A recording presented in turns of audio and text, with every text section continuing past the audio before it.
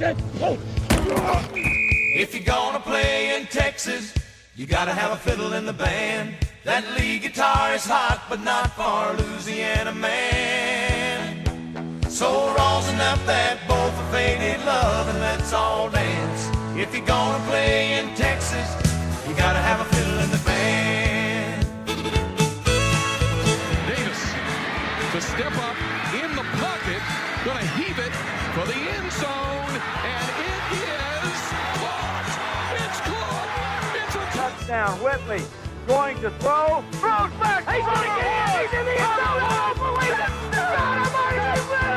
If you're gonna play in Texas, you gotta have a fiddle in the band. That lead guitar is hot, but not for a Louisiana man. So rosin up that bowl for faded love and let's all dance. Hey everybody, welcome back. This is Clear Eyes, Full Hearts. This is your Texas high school football podcast presented by Dash Sports. We have a jam-packed show for y'all today. Our primetime picks are going to be filled with absolute gems. I mean, there are some great games around the state this week. We're also going to have our coaches interview with Coach Trevor Owens of the Lubbock Cooper Pirates. He coordinates the special teams for the Pirates this year, as well as coaches the linebackers. We also have our individual games of the week. Tobin is going to be covering Connolly versus Salado. We've talked a little bit about both of them already this year. And then I'm going to be covering Columbus versus Yoakum. Columbus was in the top 10 earlier this year, dropped out after a close loss to 4A Smithville. And then Yoakum is number 5 in the state. There's also a lot of other games across the state. And I mean, there's no way we're going to be able to touch on all of them in the way that they needed to get covered. But we promise you that next week, the recap, it's going to be loaded with big matchups and we're going to get everything covered. Speaking of the weekly recap, we apologize for not getting our weekly scheduling out, or our weekly recap out on Tuesday this week. Tobin and I, we both went to the huge upset of Texas A&M and Alabama this past weekend. And that game kicked off at 7 o'clock. 4 hours later, the Aggies emerged victorious. Tobes, I know y'all took a bus from like the Waco area. I didn't get to bed. So by the time we got back from the tailgate to the place at the house we were staying at, it was like 2 or 3 o'clock in the morning. I was so worn out from the game that I took a little nap on the way home. So I was just worn out. I had a massive headache from yelling for the whole game, and but the experience, that was just crazy, man. That was the craziest I've ever seen Kyle feel. Yeah, my wife actually had to take off of work because she could not physically talk. It's funny. Also, I mean, I don't know if any of our listeners listen to TexAgs radio in the mornings, but the host, David Nuno, he had to take off. I believe it was either Tuesday or Wednesday because he lost his voice too. Yeah, I mean, there was a lot of Aggies without voices on Monday morning. But I still feel like I'm tired from the weekend, to be honest. Oh, I know. I'm not ready for this weekend either. So yeah. We and then on top of that, Sunday morning I went and worked the local church picnic here for the church, for the Catholic Church, and so by the time we normally record that weekly recap on Sundays, and by the time Monday got here, I mean, we produce a lot of shows over here at Dash Sports, so missing Sunday due to the picnic and the lack of sleep on Saturday night, we were not able to get the we just show needed out on Tuesday. We needed a personal day. Yeah, we took a personal day, a vacation day, however you want to put it. Once again, we apologize for not getting the show out on Tuesday. That won't happen again. Like Tobin said, we needed a personal day. But like I mentioned, we have a ton of great games across the state, especially with district heating up. And I think we're in the second or third week of district, depending on where you're at. And on top of that, district titles are you're starting to get your placement for the district title and kind of seeing everything shake out. And then you also have ranked matchups on top of that. So it can't get any better. Tobes, do you want to go ahead with our primetime picks and give us your primetime picks, the games that really caught your attention? And then I'll go ahead and give mine after that.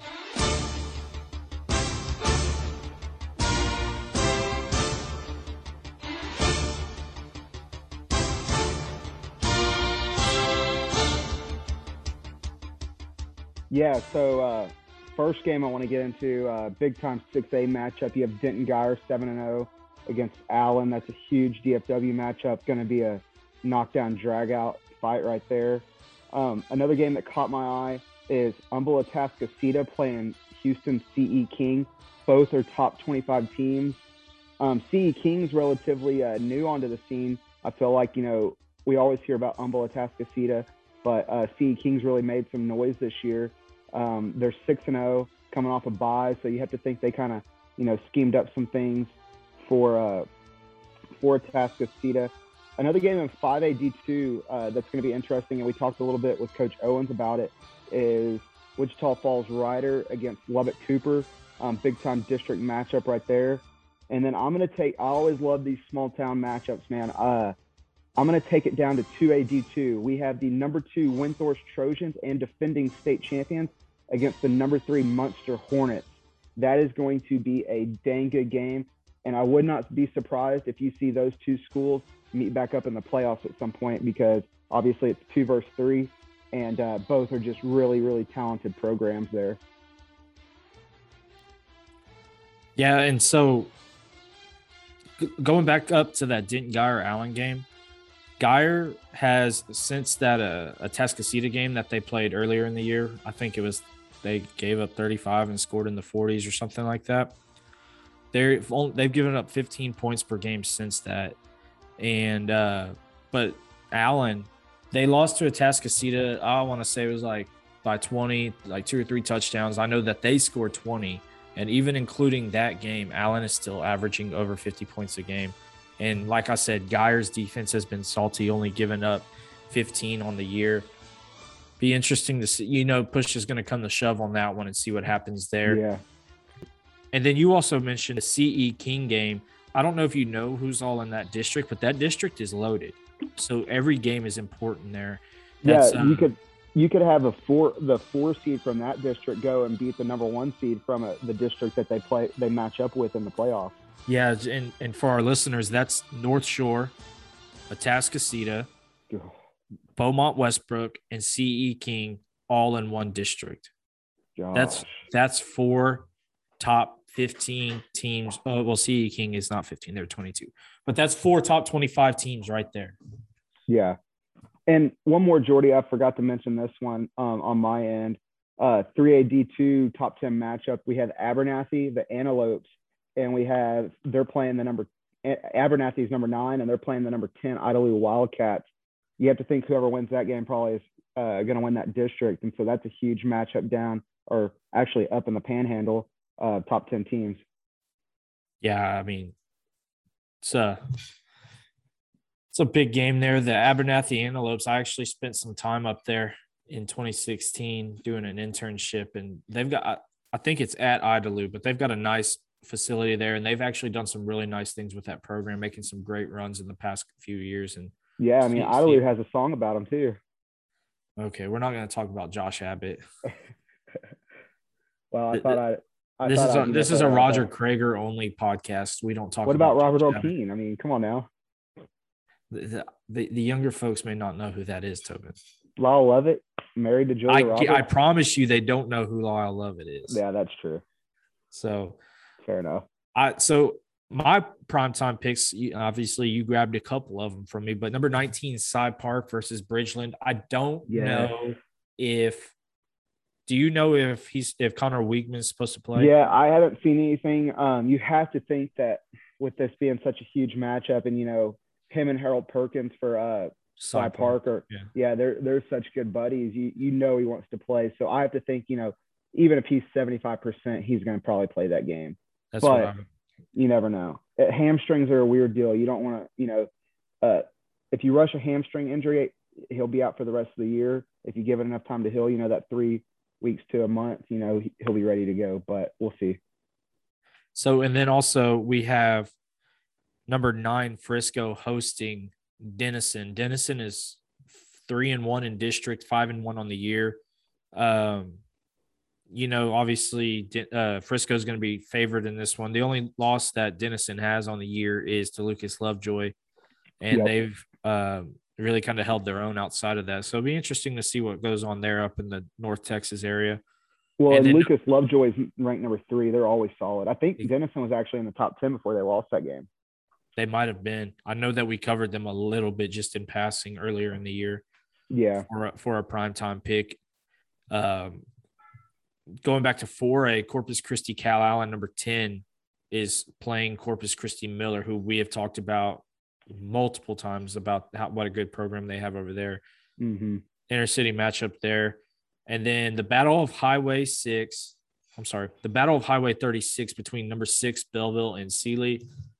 Coach Rowe would never admit this, but I think everybody else in the world knows that if Belleville is going to lose a game before the playoffs, it's going to be this week against Sealy. You never know what can happen in that game. It's always crazy. And Sealy, while they may not have the ranking next to their name, Coach Mobley has done an amazing job over there since he stepped foot on campus at Sealy. Don't be surprised if Belleville has their closest game of the year thus far. Be interesting to see what happens from here if Sealy's able to keep it close for 4 quarters. We talked about Belleville hasn't been challenged in over a year since their playoff loss, and nobody's been able to get them to the 4th quarter, much less the second half at this point. Yeah. Whereas Wharton was down 62-0 last week at halftime. So we'll see. And then another game that, isn't going to get the attention it deserves is New Deal and Post. Post has been down a little bit this year. New Deal's number 7. I just, when I turned on the film and watched Post earlier in the year, I just can't believe that their record is who they are. I think they have it in them, so don't be surprised if that game is close. I could be going out on a limb there and be totally wrong, but that's just my gut feeling on that one. So I'm putting that one on our primetime picks. And then obviously we have our games of the week with Connolly and Salado and Columbus and Yoakum. Tobin, do you want to go ahead and take us in to the Connolly and Salado? I love you too. I kinda like just doing nothing. It's something that I do. I kinda like just doing nothing. It's something that I do. Starting out with Conley, the Cadets are sitting at 2-3 on the year, 1-0 in district. They're coming off a convincing 28-7 win over the Robinson Rockets. I would not let that record fool you, though. They've played some stiff competition, and like I mentioned, they're a super young team, but they're talented, very talented. They have D1 guys all over the field. When you look at the Cadets on offense, though, it all starts with their running back, Trey Wisner. Trey Wisner, he's rated as a 4-star running back by all the scouting services, and he has offers from the likes of OU, Auburn, Arkansas, and Baylor. This kid's extremely explosive with the ball in his hands, Jordy. I see him obviously he's a running back, but they'll move him in the slot, just get him matchups out in space. And he's something else. I watched his film today. It was his sophomore film. He was the newcomer of the year last year, and the dude is just unreal. And Conley's had some really good players, but last year, like I said, they were senior heavy, and so he didn't get as many touches last year. But dude, it was just every time he touched the ball, it seemed like he took it to the house. So last weekend, you remember when we went and covered that Stephenville game and how just impressed we were with that Stephenville defense? Yeah. They struggled with him Yeah. in particular. I know that the game wasn't necessarily as close as Connolly wanted it to be. Yeah. But they struggled with him, getting him to the ground, much less getting their hands on him. He's just extremely shifty and athletic. And then once he gets that space or creates that space, then he becomes another problem because he's got the speed to burn off on you. 100%. I'd put him as the number 2 back in Texas behind Ruben Owens, and just really, really good. I can't say enough good things about him. And we've had Coach Gibson on with us, who's the special teams coordinator over there, and asked him about him, and he says he might be one of the best guys that they've had come through there. And they had a guy 2 years ago named Javion Sunday, and he plays at the University of Washington. And then last year, their quarterback, Kevion Gaither, he's playing safety at Sam Houston, but he played quarterback for the Cadets last year. And so they've had some really good ones. And, just hearing what they think about this kid, he's going to be special. Another player for Conley that really caught my eye was the senior running back, Jermone Powell. Serves as a nice change of pace for Wisner. He's a super hard runner and just a really good football player. Conley is out of the spread. They're going to run out of the spread. That's what they like to do. They like to run the ball. They have a good offensive line. They get up on you. They'll get to that second level. When you look at this Conley defense, though, they have a number of different playmakers. I was talking to Coach Gibson, and they have a sophomore named Keeper Sibley. I'm sorry, Kiefer Sibley, and he plays linebacker for them, and they're super high on him. Another one to look out for is sophomore Isaac Perez. He plays D-line. And then on the outside at cornerback, they have a kid by the name of Kobe Black. His brother, I'm trying to remember his brother's name. He played for Conley too, but now he plays at Oklahoma State. And they think that he's going to be just as good or better than him. And all these three guys I just mentioned are all sophomores. So super young, on varsity, having a big impact as sophomores. And so this Conley team, you know, they've had some growing pains this year, but if they get it going, man, they could make some noise. There's a ton of athletes. You know, we talked about this a little last week. Conley, I would have loved to have seen Conley and La Vega play because they're separated by 10 minutes and they had the same type of kids, just athletes all over the field. And I would have loved to have seen that game. But yeah, Conley's extremely talented. We're going to transition over to Salado though. So the Salado Eagles are coming into this game with a record of 4-2, 1-0 in district after a thrashing of Gatesville 42-6.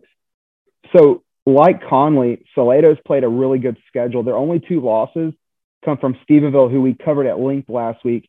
And Stephenville, to me, is looking like the best team in the state right now. I mean, they are just really, really good.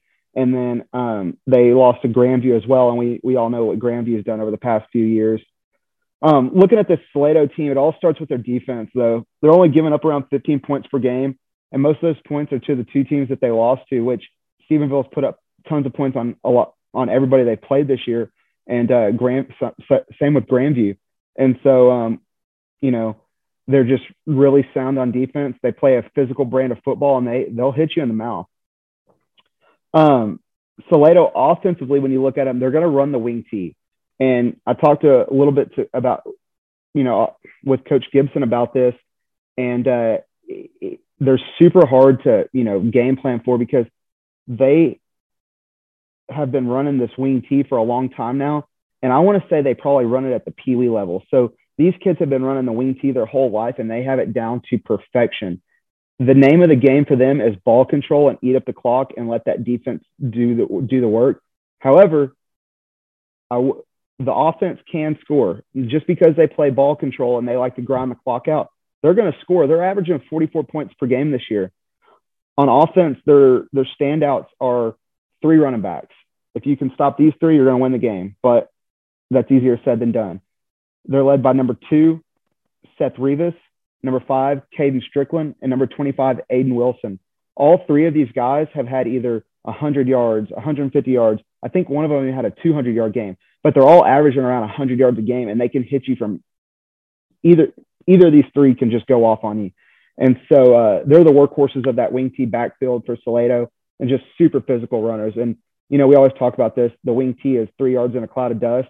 And from the numbers these guys are putting up, it's more than 3 yards in a cloud of dust because it seems like, you know, they're getting, you know, those chunk yardage, those 10, 12-yard plays just with the stats that I've seen. Keys of the game for me, though. Can Conley stop the Salado wing T from controlling the clock? When you're a spread offense and you're going to rely on your big plays, you want all those possessions that you can get. And Salado is going to try to limit that with their ball control offense. Conley needs a couple early stops so they can get their offense on the field. And if Conley can get out to a hot start, that's going to spell trouble for Salado. But they have to get those stops early in the game so that Salado is not controlling the ball. And then on the other side for Salado, can Salado stop the big plays from Trey Wisner? Like we mentioned, this kid's an elite athlete, and it's easier said than done stopping him. But that's really, you know, when you look at it, their offense is going to go through Trey. And so that's what Salado has to focus on and make somebody else beat you. Make somebody else from Conley beat you. Don't let Trey Wisner beat you. So those are my keys to the game for the Conley and Salado matchup. I don't know how young Salado is, but this is about the time of the year where the young teams, if they're going to figure it out and make a run, this is when they start to figure it out. So we'll know a lot more about these younger teams like Connolly and then Columbus, as I'm about to talk about. This is where it's time to grow up, and there's no more excuses at this point. You've played 6-7 games. At this point, you've got 2 or 3 more games left in the year unless you're going to make the playoffs. you're basic. So if you're a sophomore, you're basically a junior by experience at this point. It's time to grow up and take the lessons. Most teams have started. Okay, I wouldn't say most teams. A lot of teams have already used their bye week, and you know what's coming. You know the process. It's time to grow up and make a play. Yep, 100%. I agree. And so I mentioned it. My game of the week is my alma mater, the Columbus Cardinals, hosting number 5 Yoakum in 3AD1. I'm going to start over with the Bulldogs. They're 5-1. Their only loss is to top 10 ranked 4A Cuero, which is a huge rivalry game. I think they were down early and got a couple touchdowns to get back in it late. I think they lost 28 to like 17 or something like that. I think it was 24-12 was the final. Yeah, 24-12. It was 2 or 3 touchdowns and one, and then a couple field goals or so. But anyway, so they're 5-1 on the year. They're averaging 32 points per game on offense. Is 302 yards per game on the ground and 122 in the air. Players to watch: number 4, Jaden Jones. He has over 151 yards per game, total yards per game, and he has scored 12 of the Bulldogs' 20 touchdowns on the year.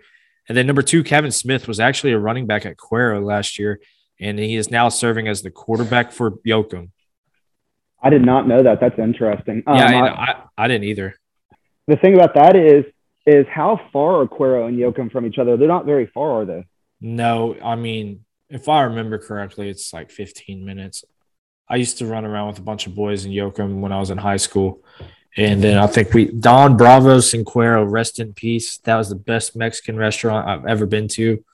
I guess I need to do Cuero for my small town spotlight next because I need to talk about Don Bravos. Heck Anyways, yeah, that'd be cool. From what I remember, it was like 15, 20 minutes. Sorry, I went off on a tangent there. Memory lane got the better of me. But anyways, so Kevin Smith, he's not, like I said, he was the running back for Cuero, but he's serving as the quarterback for Yoakum. He's only attempted 33 passes in 6 games, but he's rushed for over 400 yards on the season and 4 touchdowns. So, I mean, they have attempted to throw a pass more than 33 times. They have only gotten to the point of attempting the pass 33 times, if that makes sense. I got you. Goes out, scrambles, pressures, whatever the case is. So they're going to run the ball, and they're going to make you stop it. And the defense has been pretty stout, honestly. I mean, we saw that Cuero offense against Wimberley in week 2 or 3, and Cuero was kind of having their way with Wimberley. Well, Yoakum only gave up 24 to them, and they're averaging just 14 points given up per game. So, a little bit of clashing of styles on that side of the ball. I mean, they've got some guys that are really big, but they're not necessarily uber athletic. So it's going to be interesting to see that matchup up front, as I'm about to talk about in Columbus. Columbus could not find any film, much less any stats. So I just have word of mouth. I know that they're averaging 41 points per game on offense and giving up roughly 22 on D. I know that number 6, Jordan Woods, and number 2, Hurd, are 2 of the big playmakers on offense, as well as number 11, Cleveland. And then obviously the quarterback is the freshman, Schobel, number 8. And the one thing that Columbus has been doing, if you've been following them, they've made some deep runs. I think they went to the semifinals 2 years ago and then the regional finals this past year in 2020. And what has been the bread and butter for those teams is we're going to run it down your throat and you're not going to stop us. And our defensive front is nasty and we're going to get after you. Well, thus far through 6 games, they're 4-2 and they're scoring on anybody. They're airing it out. They operated more out of shotgun in the first week with a new quarterback than I think they did all of last year and the year combined. So they're not scared to air it out. They've got the athletes to do it on the edge now. That's what I noticed when I looked at Columbus is they were really good. Like their guys on the outside are really, really athletic and they can go up and make a ton of plays. Just QB makes good decisions, Schobel makes good decisions, and the receivers make plays for him, and that's what you need for your young quarterback. Yeah, I think he learned a lot in that first week. I think he might have had 2 or 3 picks against Lumberton, and then since then they've cleaned it up a lot. And I've heard a lot of really glowing reviews about the Columbus offense. Now, obviously, people in small town talk, so they're not too ecstatic about the defensive production. But with a bye week, and like I said, they're really, and Coach Schobel we had on earlier in the season, he talked about how young they were. So it'd be interesting to see how that bye week helped them come and get together, go back to the basics. You know, they do that a lot of self-scouting and a lot of going back to the basics and technique.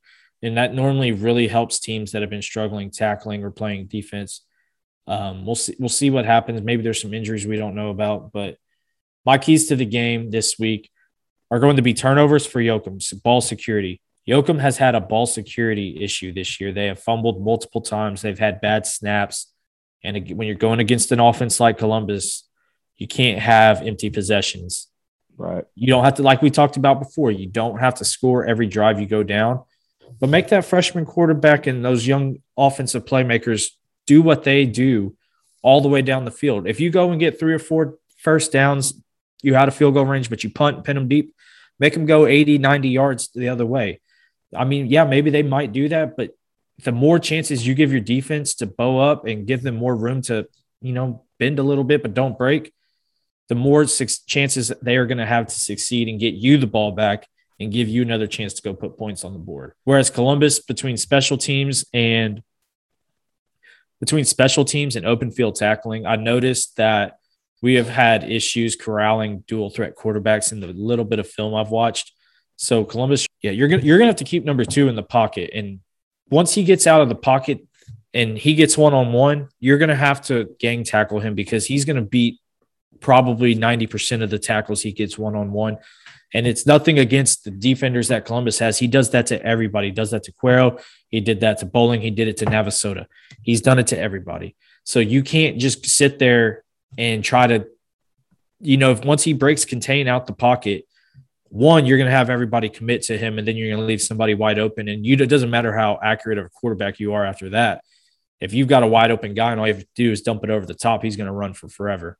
So that's my keys to the game is tackling in space, really containing that quarterback for Columbus, and then ball security for Yoakum. Like you already mentioned the Jaden Jones kid. I mean, he does it all for Yoakum. Over 700 yards on the year, and like you mentioned, the 12 touchdowns. He runs super hard. I thought that Yoakum was pretty good on the offensive line in the run blocking. I think they're a little susceptible pass blocking, but the line was very physical. A kid that caught my eye, though, for Yoakum was the Ratliff kid. He's a wide receiver, and he makes some plays for him. If they can get him the ball, he's a good playmaker. And so, I'd probably put one of my better athletes on him on the outside, see if you can man him up and just kind of keep him out of the game, because if they do struggle to throw the ball, but they get it to him, he'll make a play. And then for Columbus, I think the name of the game for them is, we talked about them liking to throw the ball a little bit, air it out, but also, make sure you make good decisions. One thing that caught my eye, I think it was in the Rice game, Columbus scheme-wise, their coaches do a really good job of scheming the defense up. Obviously, that's their job, but they did a really good job offensively. There was one play, and they just ran it over and over again. It was a pass, and the guy on the outside receiver, they act like they're throwing a screen to him, and the inside guy runs a wheel route. And so that safety, if he takes one bite, and that corner is going to come up as well to try to stop that screen, and it was open all day. I think they scored 2 or 3 times off that play. And it's like, if you're the defensive coordinator for Rice, it's like, guys, stop biting on it. They're gonna, they're killing us with that. So I wouldn't be surprised if Columbus, schemes something up like that again against Yoakum. And those guys watch so much film, they're like, oh, like, and that's something you may like just catch like Thursday. You're eating lunch and you're just watching film. And it's like, oh, hey, that safety really bites on those screens. Like, hey, let's try this. And it's all about the film preparation.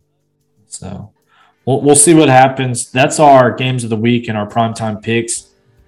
So with that, we're going to go ahead and move it on over to our interview with Coach Owens. Coach Owens is like I mentioned earlier, the special teams coordinator for Lubbock Cooper. He has won a state title as an assistant coach at Mason, and then he was the defensive coordinator at Comanche before he went up to Cooper. And I think his first year at Cooper, he was D-line, and now he's moved over to linebackers and special teams. So strap on in. We talk to everything. We get a little bit of insight about what it's like to be a special teams coordinator and really what it's like coaching up in the 806, being in the Lubbock area. And then obviously they've got some absolute dudes on their defense. And we ask him about Kyler and Kobe. And then they're obviously their top 10 matchup with Wichita Falls Rider this week. So go ahead. We're going to bring that in right now. We'll catch you on the other side of that. Let's get after it. Don't you know, son, when it pours, it rains. Hard time. In the middle of your road. Hard time. Creeping up on the Today we're joined by the Lubbock Cooper Pirates special teams coach and linebackers coach, Coach Trevor Owens. Coach, thanks for joining us today. Yeah, thanks for having me. Tobes, you want to go ahead and hop into the questions? Yeah, let's get it going. So, hey, Coach, I know you're the special teams coordinator, like Jordy said, for Lubbock Cooper. What are some of the first things that you look at when you're breaking down some of the special teams play that you see from other teams and, kind of game planning that? I kind of look into probably the first kind of special team to look into is their punt. So I try to figure out how to line up to that first. And then I look at how they've lined up to, since we've played Wichita Falls Rider in the past, I look to see how they line up to our punt. So those are the first two main things. Check out who their kickers and punters are, especially these guys, if it's a skill guy, if it's a guy that's playing other positions, or if it's just a true kicker and punter. And from there, then I look at kickoff, seeing if they're consistent on kicking deep, pooches, something like that. And from there, it's just kind of charting all that stuff. Definitely. No, I appreciate that. We don't get a lot of special teams. We've had one special teams guy on, but that was at the first of the season. And so, they hadn't played anybody. So it's just kind of, I like to hear, what we always talk to defensive coordinators and offensive coordinators. So I like to hear, y'all side of things and what y'all see. Yeah, for sure. Yeah. So, Coach, obviously we talked about you being over at Cooper right now. And, obviously everything's ever changing with how fast Lubbock is growing. But can you kind of speak to the community and the kids that y'all have over there and really what that passion that they have for Friday nights, how that produces into an atmosphere on Fridays? Yeah, I think Lubbock Cooper is a little different than a normal small school 5A just because in the past probably 8 to 10 years, it went from a 3A all the way now to a small school 5A. Like when I graduated high school 10 years ago, they had the same numbers as Monahans where I went to high school, which was about 550 kids. And now, right now, I think we're at 2,000 or 2,100. So in the past 10 years, it's grown that much. And I think that we actually have a community. It isn't like we're labeled Lubbock Cooper, but we're not part of Lubbock ISD. Kind of have our own little community out there. So I think that builds into the passion, which we're about to kind of get split up to because we actually have a second school getting built that'll open up in 2 years. So we'll actually be a Lubbock Cooper ISD with multiple high schools. But yeah, just building up from the small school to now the big school, it's kind of just grown the passion. You still have that small town feel. A lot more than I feel like other maybe 5A schools have. Yeah, I thought that was interesting. I didn't realize that, Lubbock Cooper was its own community. I just kind of thought it was, there in Lubbock. I didn't realize it was its own ISD and stuff. So that's cool to hear. Moving into my next question, Coach, I know you also work with the linebackers. Linebackers obviously work as a unit, but I know that y'all have one guy over there, OU commit Kobe Kinsey. Can you talk about what it's like, or Kobe McKenzie, can you talk about what it's like to get to coach a talent like that?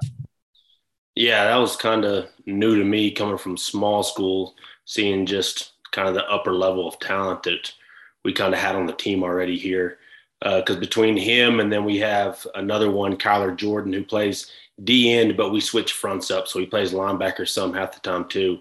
With both of them, they're just hard workers and they buy into their talent too. They aren't just talented kids that aren't working real hard.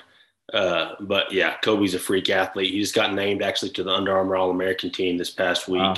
They came and presented it to him. So one of, I think, 23 kids in Texas and only one of 100 kids in the nation that got presented to that. So that was a cool deal for him. And then Kyler's going to Baylor. So he'll be there. He's actually going the full year here because he plays baseball in the spring. Kobe's enrolling at OU in January. So he graduates. Yeah. Gotcha. Nice. No, that's awesome. I didn't realize that he was doing Under Armour. I figured with a high-rated recruit like that, he'd do Under Armour or Army in San Antonio, but that's really cool to hear. I bet that was a cool atmosphere. Like, don't they come to the school and do like a big presentation, like at the pep rally or something like that? Yeah, it was at the pep rally on Friday morning. So they came, presented him a jersey. I think they gave him shoes, gave him stuff, all that stuff. So it would be cool for him to be able to experience that. Heck yeah, nice. So we talk about the culture on this show quite often, and when coaches come in, they all have different ways that they implement their culture and how they feel and the identity that they want their program to take on. Can you kind of speak into how Coach Chip kind of speak to the culture he's implemented there and the identity of y'all's program? Yeah, I think at 100% culture gets implemented in the off season, which with the big school, we don't have all our kids in there because some of them were a big baseball school too. But for the most part, that's implemented in the off season, rolled over through the summer. But yeah, he's kind of, I feel like, changed it, which it started a little bit with Coach Catwinkle before him too. Kind of rolled it into kind of a hard nose, playing hard. Every kid's playing hard. You wouldn't think we're a 5A school. We have a lot of talent. Just talked about those two guys on the defensive side, but most teams that we face have more talent than we do. A lot of the teams in our district do, honestly. Not really downplaying our kids, but we're more hardworking kids, and that builds into our culture.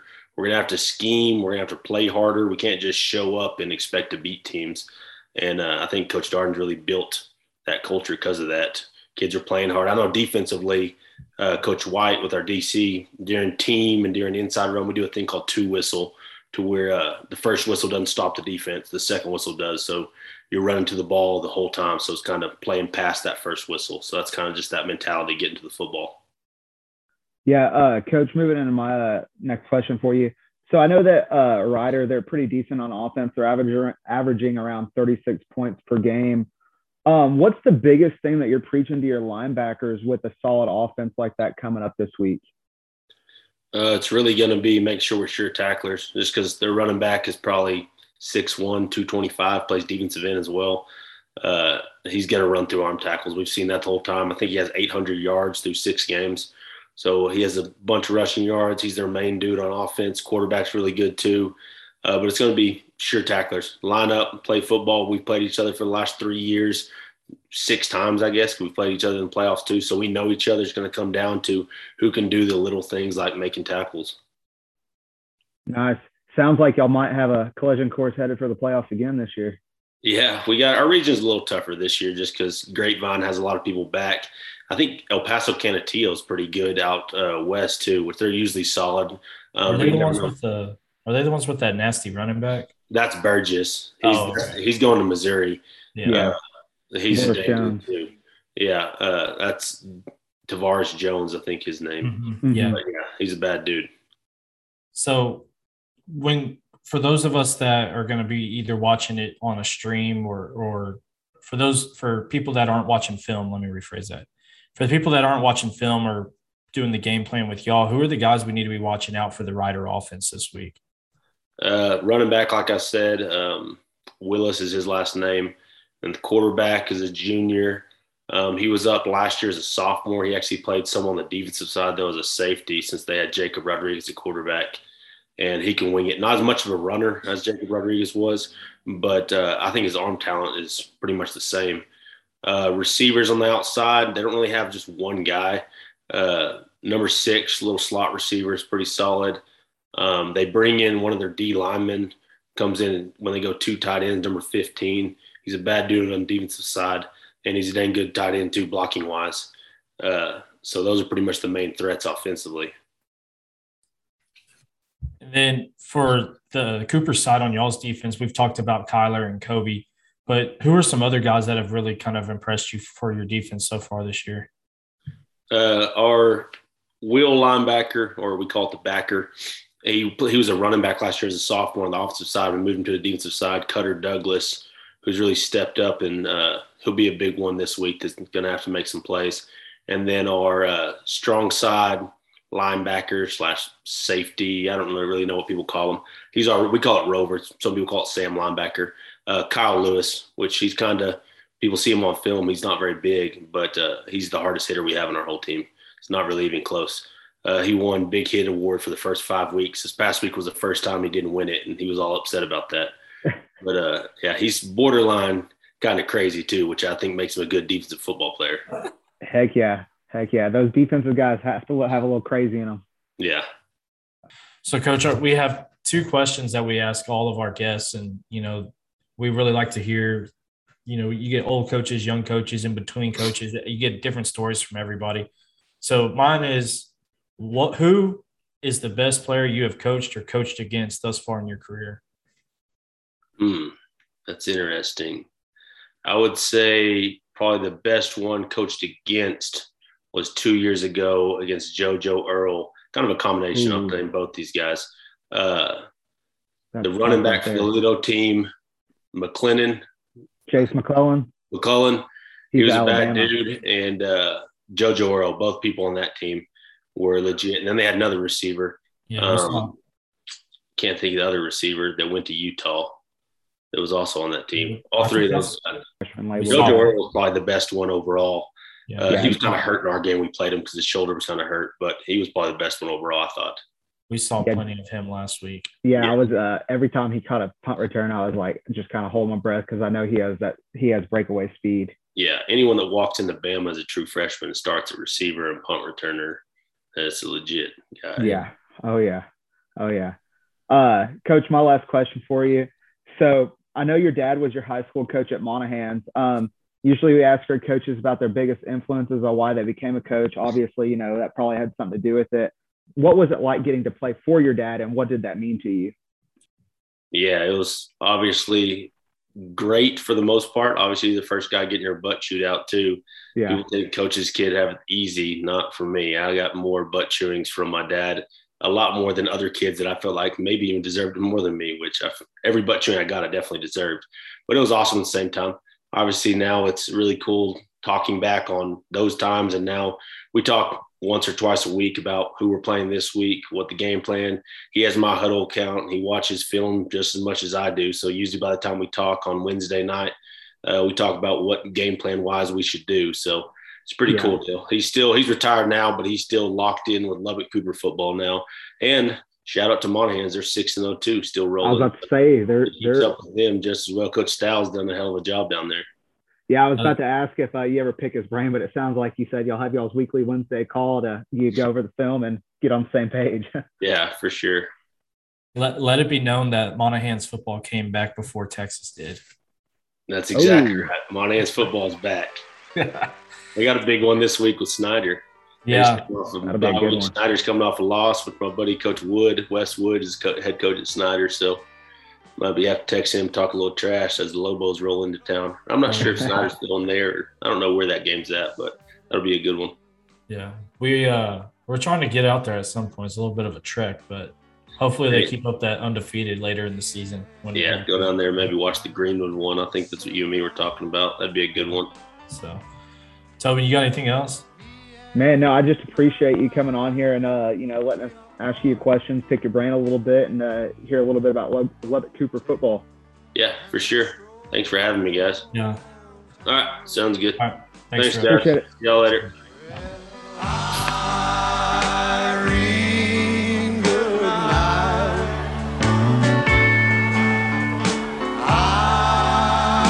Irene, good night. Good night, Irene. Good All right, everybody. So big shout out to Coach Owens for coming on. We really appreciate it. Like he said, go Lobos, go Pirates. We'll see y'all next week. Actually, we'll see you Tuesday. Sunday night, we will sit down, record, and get all of the scores from around the state, give you the updated rankings on Tuesday, and we'll go from there. We'll see you next time. Take it easy. Catch See you you on the later, flip Tobes. side. Yes, sir. Later. Irene.